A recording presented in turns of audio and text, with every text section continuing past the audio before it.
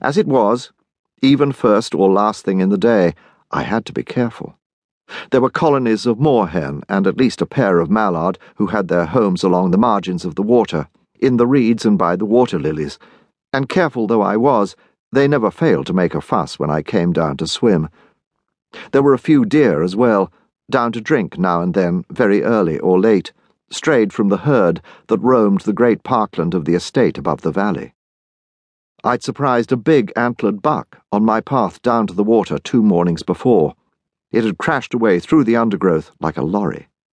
There were pheasants, too, much more common in the surrounding bushes, wily, richly coloured old birds who never seemed to fly, patrolling secret pathways instead, beaks to the ground, who, unless you nearly stepped on them, said nothing. It was one of these splendid cocks who probably saved me that morning.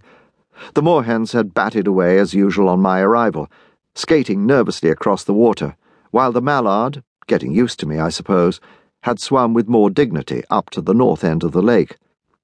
But everything was finally still as I lolled in the water then, just out of my depth, treading ground, the liquid swirling in chilly spirals round my legs. The early mist smoked about my face as I swam out towards the fallen trunk, but I could see upwards into the morning now, through the ring of great trees that circled the lake, see the growing shafts of gold pushing the night away, and the blue that was coming, pale blue now, with last stars in it, that would soon form a leaden dome over the hot day. I rested against the moist trunk, digging my fingers deep into the thick moss. There was a sudden damp smell of old ruined gardens as I scratched at it, some memory of contentment. Then the pheasant sang out, a shriek of outrage across the water, its surprise filling the air with danger in an instant. At first, dead still, with my nose just above the tree trunk, I heard nothing more, and thought it a false alarm.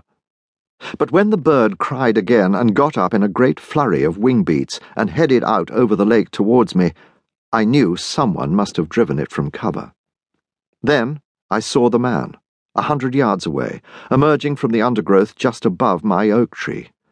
He stood for a moment at the edge of the water by the old boathouse, a big Alsatian dog inquisitively beside him, a shotgun loosely crooked in his arm, looking straight at me, it seemed, as he followed the bird's path right over my head.